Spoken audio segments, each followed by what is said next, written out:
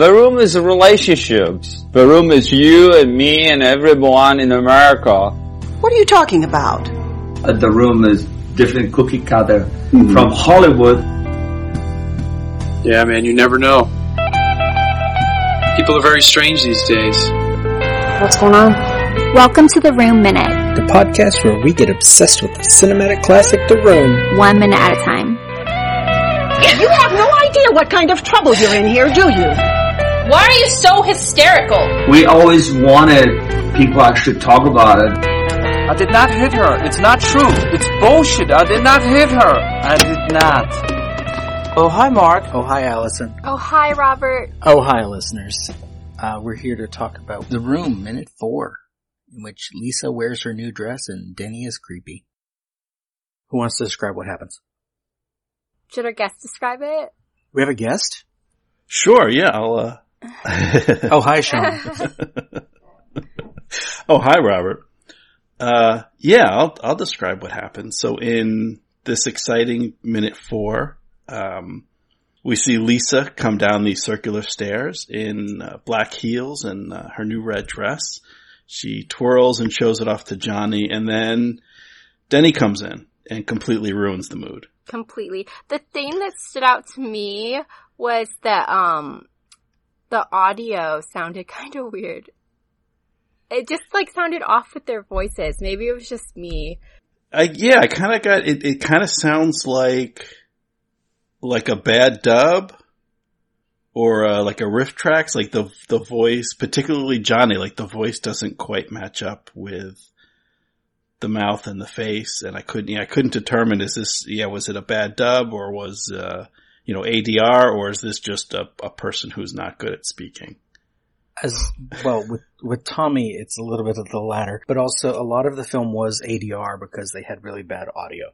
Mm-hmm. Oh, okay. So that could definitely be part of it. And part of it is just the things they're saying.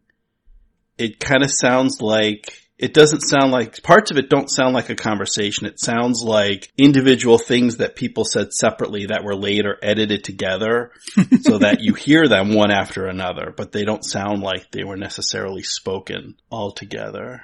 Why do you think they would do that? Well, I think part of the reason I got that impression is the use of laughter as dialogue. Like a couple, I don't know if laughter is the right word, where Johnny just kind of goes, and as his part of the conversation. He just kind of goes, particularly when Denny's being really creepy, he's like,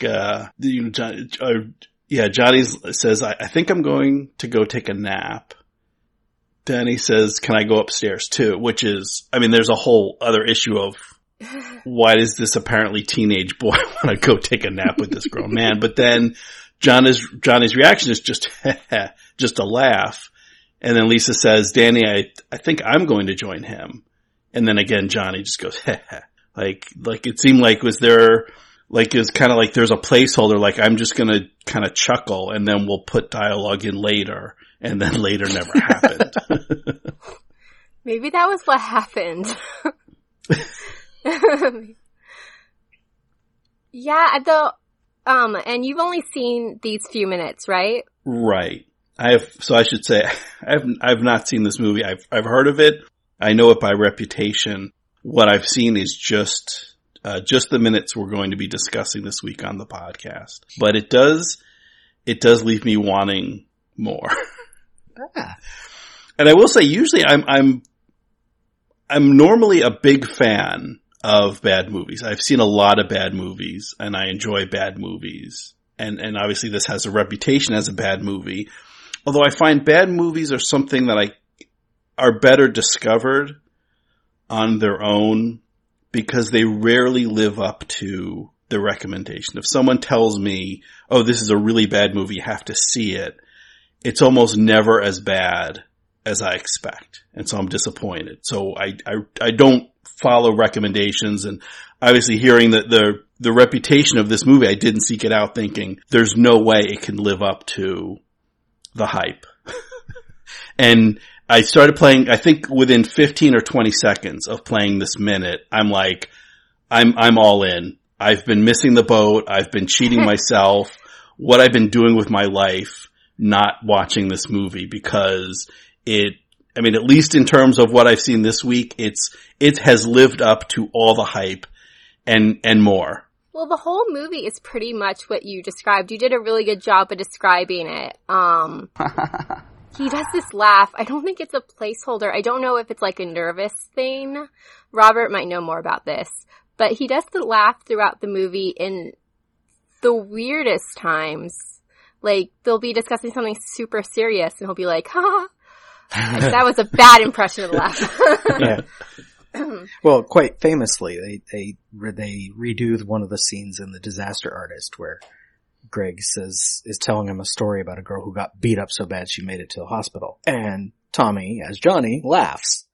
And they couldn't get a take where he didn't laugh in response to that story. And it's partly Tommy as a person. That's how weirdly, he does that in reality too. He laughs in between sentences. He laughs when he doesn't quite understand a question or he doesn't hear a question from the audience very well. So I think maybe a placeholder is a good word for it, but it's not a placeholder in the movie. It's a placeholder in like Tommy Wiseau's life. Maybe it's like a nervous twitch. Yeah, and I will do that in terms of if you don't hear something, just kind of laugh. Particularly, I'm very bad at picking out voices in loud rooms. So if like I'm in a club or a party or something and I have trouble, so I assume most of the conversations that I have in real life that I am able to hear are sarcastic quips and people trying to be witty and so forth. So if someone's speaking and I can't understand what they're saying, I will do that. I will just kind of chuckle and laugh and pretend that whatever they said was very amusing.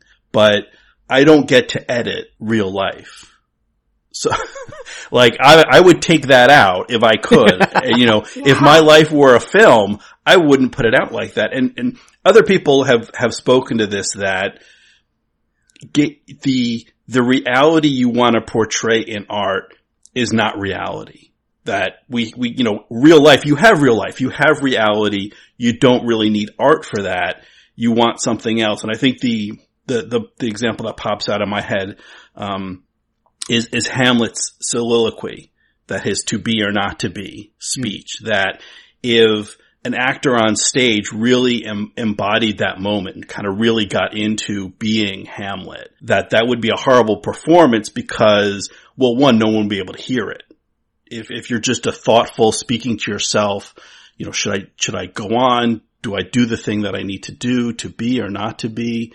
That's not what a stage actor needs to do. You need to project and you need to enunciate, and the whole house needs to be able to hear what you're saying, not as you're mumbling to yourself as you consider the implications of existence. So again, yeah, it's something that I do and I kind of relate to that in real life, but this is a film. You can edit it. You can do additional takes.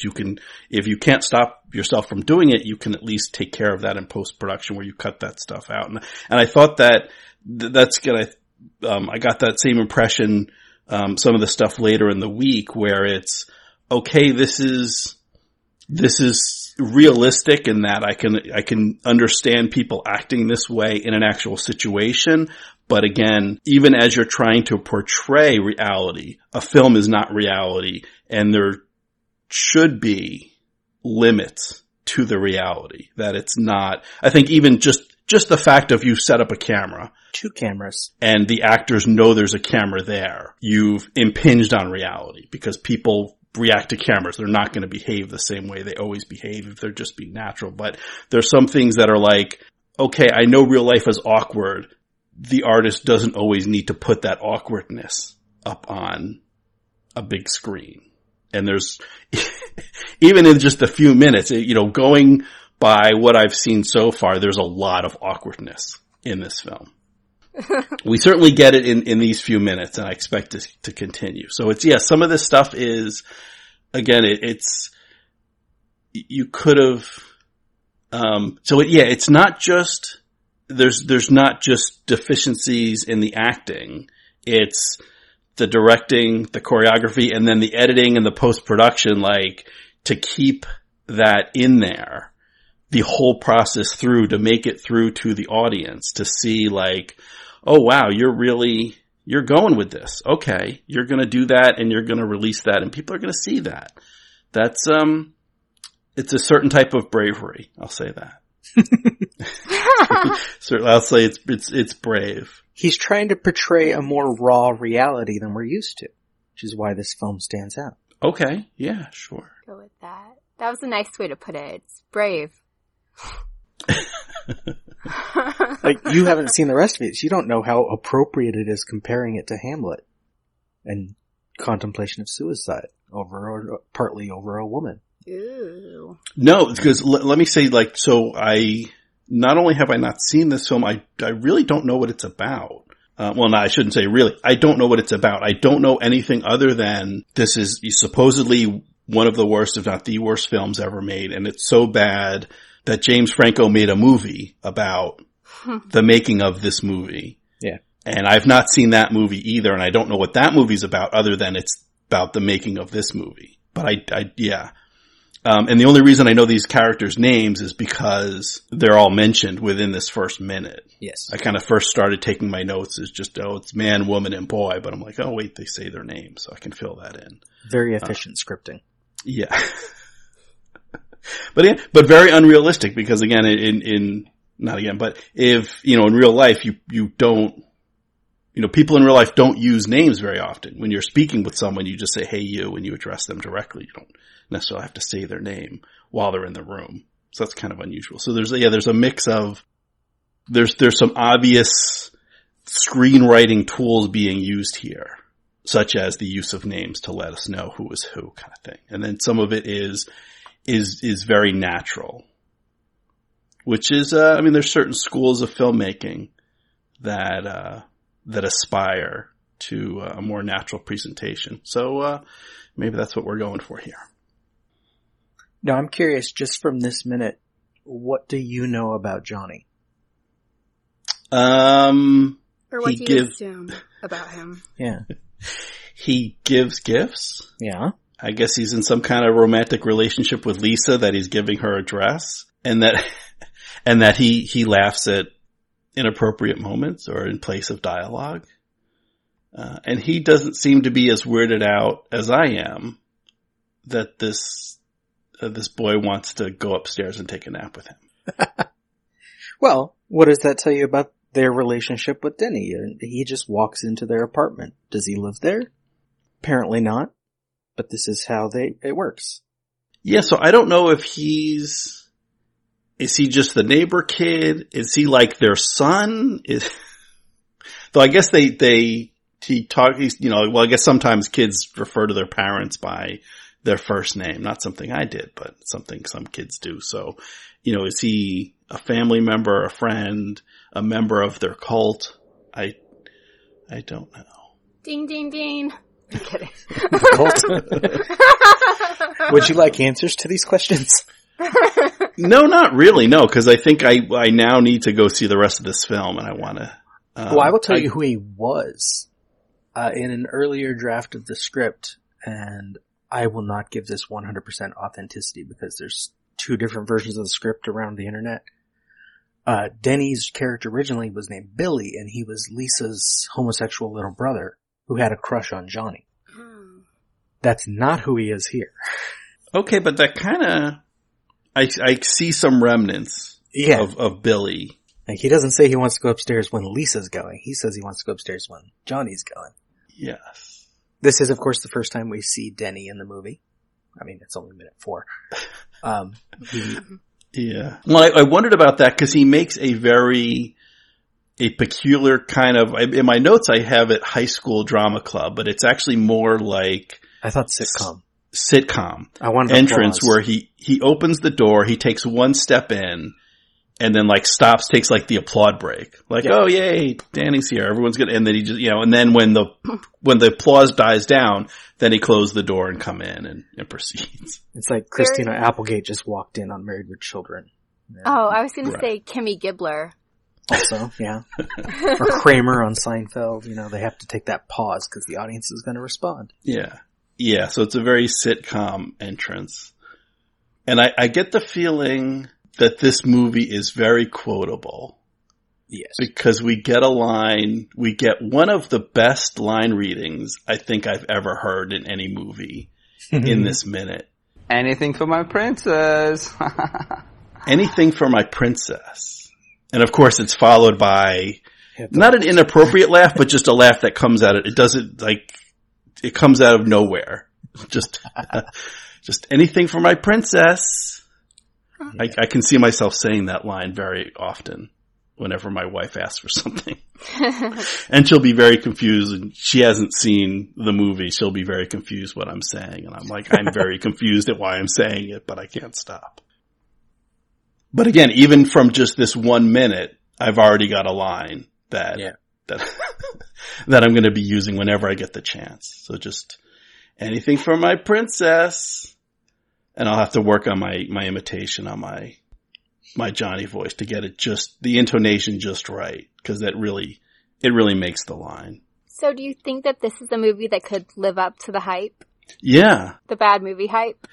Yeah, absolutely. I think this may be the first movie that's as bad as I've heard.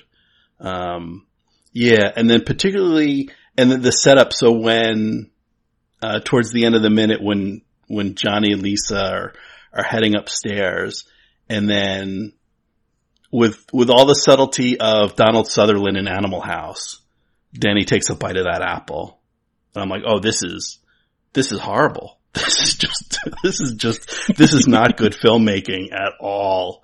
I mean, it's in focus. It's well lit. I can see the people and I can hear them. So there's some technical accomplishment there, but in terms of dialogue and action and everything else, where does the apple come from? It just kind of there's no apple. Danny's just standing there, and then they cut away to Johnny and Lisa going upstairs, and cut back, and suddenly there's an apple in his hand. What? Where did that come from? But yet it's okay, we get it. They're going off to sin, and he's biting the apple. Great, it's really grade school symbolism at its best. Yeah, I think maybe that's giving Tommy too much credit. I think maybe he just bit into an apple. Now, the apple bite was not in the script. In My Big Break, issue number 4, Haldeman tells about it. When Wiseau told him to take a bite of the apple, he says he felt a lump in his stomach. This wasn't in the script. Why was Denny doing this now? It has nothing to the scene, as Johnny and Lisa have already left him alone in their living room, so now he's deciding to sample their decorative fruit as they leave to bone just out of earshot. So I stared at the apple for a long time, and I thought about it long and hard. From what little of the script I had seen, I had managed to figure out there was a love triangle between Johnny, Lisa, and Mark, but to me, it seemed like Denny was just a sweet, innocent kid. So I guess this eating of the apple could be seen as a symbol of his naivete and innocence. I know this means that I'm crazy, but I think he genuinely enjoyed hanging out with Johnny and Lisa. There was nothing inappropriate about it in his eyes or theirs. Whether that was Tommy's intention of the character, I have no idea, but I knew that with all of his cold shoulders and unprovoked hostility, there was zero insight on the role that he would be giving me. He probably had nothing to give. So I had to figure it out all on my own, right or wrong. I decided to give it the most innocent performance that I could. But yeah, Sean, you already said it. It's that Garden of Eden apple bite. Yeah. He doesn't go upstairs until after he bites that apple, because he's embraced sin. Yeah. Well, I think there's something to that approach as the writer and director, to give your actors as little as possible and kind of allow them to work out, where they think, what they think about their character and where the character's coming from. And I guess that makes sense in terms of the point of view of a young person versus an older person, and me being an older person, my impression of this creepy little kid who's kind of honing in on what is clearly, meant to be romantic meeting between these two adults, but from a childish perspective, it may be innocent. It may be, or he may have a crush. It may be lingering bits of Billy where the crush is on Johnny, or the crush could be on Lisa, or the crush could just be on, adult love and not even know, on a conscious level, recognize, just kind of sometimes adolescence is referred to, or, kind of the early stages of puberty of having strange feelings and not know quite what they mean or what to do with them. So there may be, some of that. And, it sounds like Tommy allowed the actor to bring that forward so from his point of view, it's just innocent. Hey, these are my friends and I like spending time with them. I like each of them separately. So why not all three of us hang out? Whereas looking at more mature relationships and knowing, well, gee, there's different kinds of fun, and there's some kind of fun that you have with some of your friends that you don't have with other friends. And it's not that those other people aren't really your friends. There's just different types of friendship. As people mature and they grow older, they generally there's different levels and there's different kinds of fun that you have, and you don't necessarily have the same kind of fun, with the kid next door that you're going to have with your lady friend or your man friend kind of thing. So I kind of, I like that. I like that approach of, and I can see it's very risky again of allowing your actors to, have that much freedom in interpretation of the part. But, I can kind of see in that respect, that's something that works. There's some good, I think, objective good art going on here, which probably, which makes it worth if there's that dichotomy of like, well, gee, they did this stuff good and then the end result is so bad. Can make it interesting to, for this format. And the question comes up a lot of what's a good movie to watch 1 minute at a time and to discuss and critique and criticize 1 minute at a time. And I think the answer is it can be, whatever you bring to it. It can be very good or it can be very bad, apparently. We're still early in this experiment, but, so far so good, I hope. I don't know. I guess I'll leave that up to the listeners to decide, but yeah, here we are. Yeah. I should say what this is in case I haven't yet. Philip Haldeman has a comic book called My Big Break, in which he tells a story of when he came to Hollywood, was in the room, and then basically, and he's going to end up going back to Phoenix, and he's not an actor anymore. He does a podcast. But he does these little stories called Denny Between the Scenes, where he writes like scenes about Denny that we don't see. Mm-hmm. And so in the lead, I think he's talking to a therapist about this day. And we learn that he'd already been to school. He'd hung out with Elizabeth, who we'll hear about later. He had collected some money for Chris R., who we'll meet later. And now he just wanted to spend some real time with his favorite people. So it's that same innocent thing that he said he put into the performance. Is that Denny is still fairly young. You don't know the details, Sean, but he's been taken in by these two who look after him because he doesn't have anyone else. And so, yeah, it's this innocent performance of, I'm still just a kid, even though the actor's actually older than his character, trying to be with these people. It's not necessarily that he knows they're going upstairs to have sex and he wants to be there for it. He's like, oh, you guys are going to go hang out? I want to join. Yeah. I'll take a nap. That's nap time? Yeah. So it's Johnny who's being weird. So I think that's kind of strange just to say, I think I'm going to take a nap. We can say that every episode. It's Johnny who's being weird. Well, and I guess every couple would have their own patois, their own sayings. Like I like that at first that was very strange to my ear, just because actually it happened earlier today where my wife said, I'm going upstairs to take a nap. And it meant, and in our household, that means I didn't sleep well last night. I'm very tired. I'm going upstairs to take a nap. Please, be quiet and leave me alone. I guess in this world, I'm going upstairs to take a nap means something else. But maybe, it means, so I think Johnny certainly seems like he's not going to take an actual nap. He's not very tired. And I think Lisa picks up on it, what the meaning is there. So maybe that's part of, they know that's part of their code. They know what that means. Denny obviously doesn't know, or maybe he does. Maybe it's not so obvious that he, So I don't know if he knows what that means or not. I think he knows that it doesn't mean going to sleep, because then that makes his response very strange. To say, can I go upstairs too? That he wants to watch them. He wants to watch them? Well, to watch them, that line is next minute, isn't it? Well, yeah.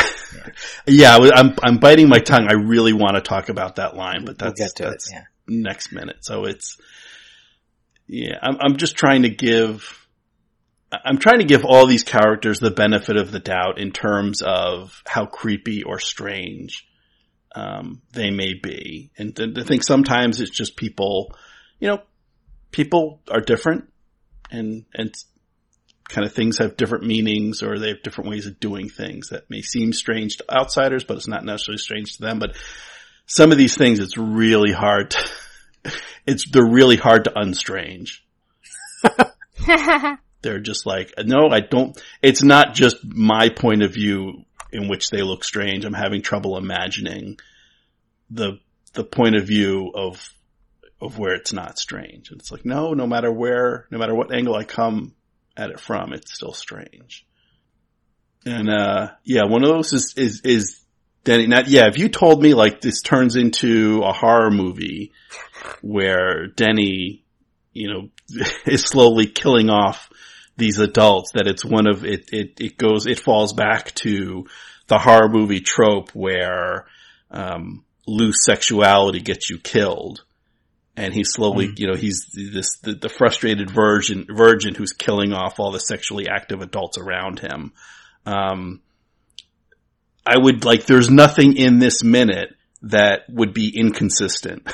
Right. If that was the rest of the movie. That's a perfect setup of what we've seen. So I don't know, maybe this is a horror movie. And when this movie was first out and most people around LA knew of it, was the billboard with Tommy's face big and tinted kind of greenish. It looked like a horror film. It's The Room and it's a scary face on it and nothing else. And that billboard was up for a long time and didn't know what it was. When I first saw it, I thought it was a horror film. I'm like, you have to see The Room. And I'm like, okay, because it's an awesome horror film. Great. And it wasn't. It's not. Great idea for a sequel, though. Anything else regarding the content of this minute? Well, another line I made note of, and I think it goes back to your point in terms of the actor playing Denny and the freedom he was given. And I don't know if this is in the script or kind of improv thing, but the how much was it about the dress is, it's a very honest, a very teenage type innocent question where I think, and I don't know, maybe this says something about me. I think it's a natural thing, a thought to occur that you see something very nice and someone says, oh, I just got this gift, and you kind of wonder, well, how much was it? But it's not an adult thing to say. Most people won't actually say it. So I'm kind of making the assumption that we're thinking it. I'm thinking it, but I wouldn't say it. But the fact that he comes out and says, and he asks it, and I think, it just kind of captures the innocence of that character. Of he's just saying the thing that he's thinking because it doesn't occur to him not to say it. Then I have one last set of notes that is notes from a midnight screening. All right. So you can know what happens during this minute. Notes from a midnight screening. The audience, for the record, does not like Lisa. So when she comes down the stairs, you get a boom, boom, boom. Even though it's not like she's a big person. But when Johnny says, wow, you look so sexy, Lisa, at least one person in the audience will scream liar. When we get the angle on her after that line, someone will call her a whore. People scream for Denny, of course, because they love Denny. But when Lisa says, Denny, I think I'm going to join him, and they leave and Denny's watching, the audience, you'll hear cries all over the place of people saying, Denny, don't do it. No, no. They do not want him to go upstairs, and they try to stop him. And that will continue for basically the rest of the minute as people tell Denny, no, don't go. And that's about it for this minute, because we're still early in the movie. We'll get more next time. Sean, would you like to tell people who you actually are? I don't know. I don't know if I want my name to be associated. You know I'll tag you on Twitter or somewhere. Yeah, so for folks that don't recognize my voice, which I'm guessing is almost everyone except my immediate family. So I am Sean German, previously of Spinal Tap Minute and Groundhog Minute, where I covered the movies This Is Spinal Tap and Groundhog Day, respectively 1 minute at a time. And if by any chance you want to hear more from me, I have a website at catandshawn.org, and that's cat, C-A-T, and Sean, SEAN.org, and I link to my podcasts and my guest appearances on other podcasts and all kinds of other stuff. So there's nothing wrong when people make fun of the project, in this case The Room. The Room Minute is a production of Lemming Drops Studio. You can find more content at lemmingdrops.com. Follow The Room Minute on all the obvious social media. If you've got any stupid comments after the show, you can leave them in your pocket on Facebook. If you like what you hear, throw us a rating and a review on your podcatcher of choice. Thank you for listening, and remember, if a lot of people loved each other, the world would be a better place to live. Leave us!